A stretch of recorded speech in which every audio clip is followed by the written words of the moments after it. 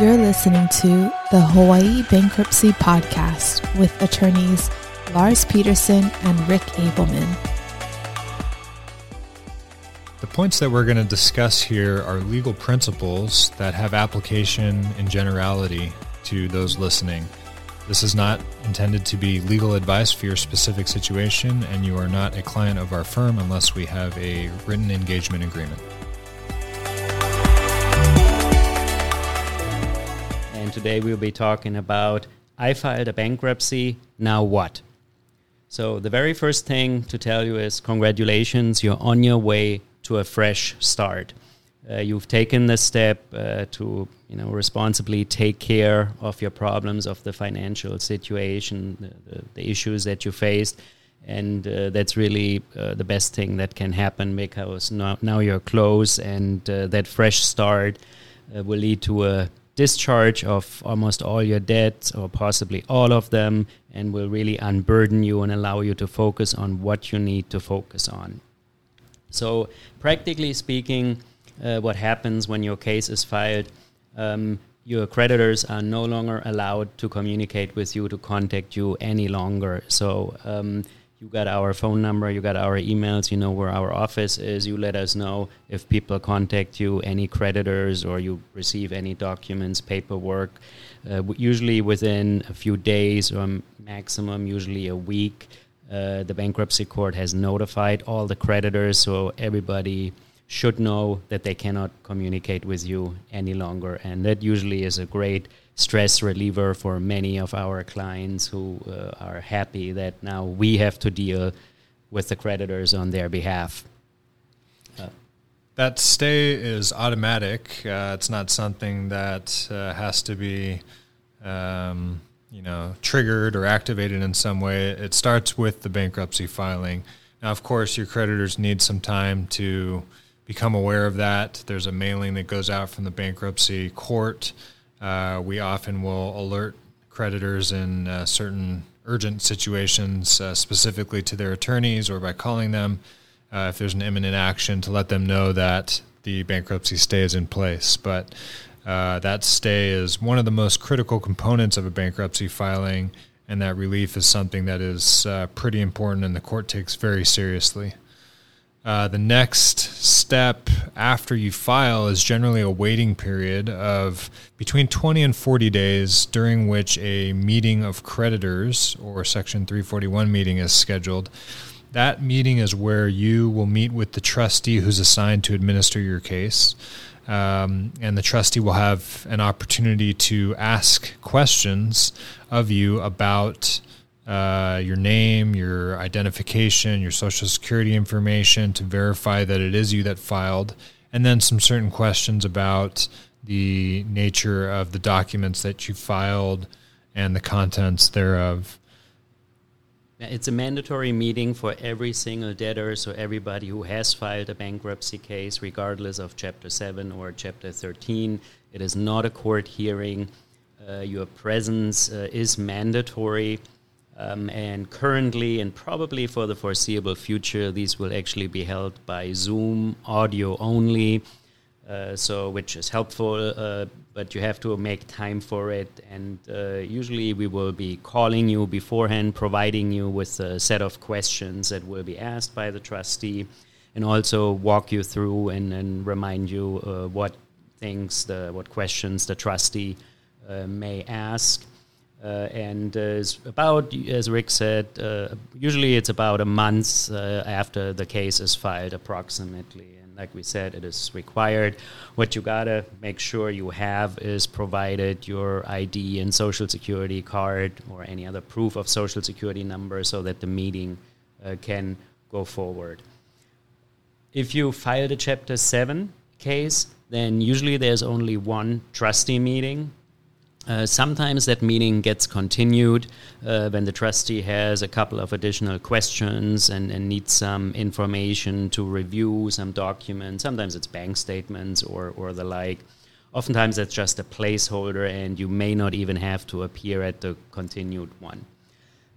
If you're in a Chapter 13 case, usually there's also only one meeting with the trustee, and then about another month after that, there is a confirmation hearing, and that confirmation hearing concerns that Chapter 13 plan that we have filed in your case, which lays out exactly how we propose to take care of the debt and of every financial creditor.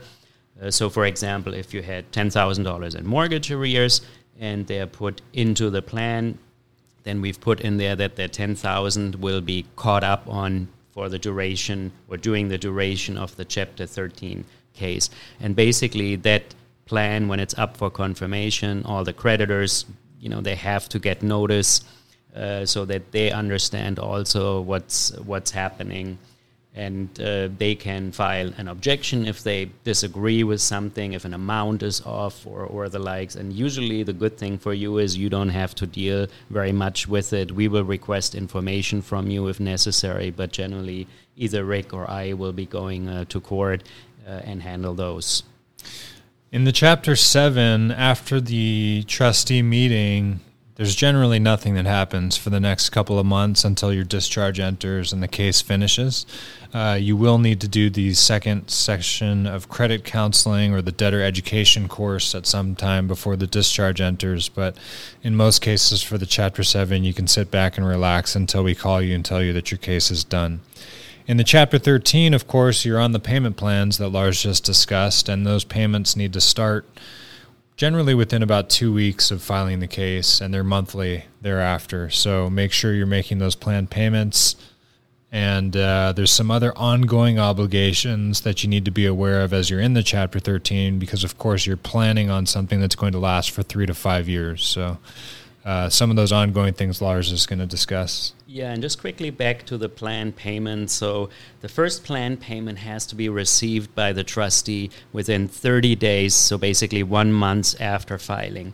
We usually recommend, because a trustee takes some time to process the payments, that you send it in 2 weeks after your case is filed and then keep a monthly schedule thereafter, because if we have to go to court or the trustee meeting and every time you are just slightly delayed on the payment, then that will always present an issue. So what we want to make sure is that you're on track with the trustee payment, which means that your plan is working fine and that we should be able to get it confirmed, and that you will hopefully hear very little from us for the duration, the remainder of the 3 to 5 years your plan will be lasting. The trustee has actually a program that he recommends. It's called TFS Bill Pay, and there is a small fee for it for the payment processing, but you can basically set that up electronically, and until your payments change or anything, you can basically leave that untouched and have your payment processed automatically. A couple of the other requirements that Rick mentioned already are you will have to provide annually copies of your filed income tax returns. What we usually recommend is that you file the returns, and once they are filed, you provide electronic copies to us. You can email them to us, and we will upload them to a secure portal for the trustee so he can review all the tax returns. We need the federal and state income tax returns. Always also include the W-2s. And if you receive large income portions as an independent contractor, then we will also need your 1099s. We won't need any small 1099s for interest or dividends or the like, but the big ones, if, like I said, if you're a contractor and your main source of income is not from a W-2, not from employment and payroll, then please send those 1099s too. Now, very important, if you receive refunds, tax refunds, you generally will be required to turn those over to the trustee. And for most debtors, that will be on top of your planned payment. So it doesn't accelerate anything, save you anything. It's just an additional payment that you have to make to the trustee for distribution to the creditors. Rick always calls it's the creditor special, because you're giving them some extra money, and you don't want to do that. You want to plan so that you adjust your exemptions so that you, at the end of the year, get at best a very small income tax refund, so you don't lose a lot of money that would only go to the trustee and cannot be kept? Chapter 13 is a flexible program that's designed to follow your life circumstances as they change for the 3 to 5 years. So if something changes, you lose your job, you win the lottery, I don't know, any of that kind of stuff happens, you should let us know.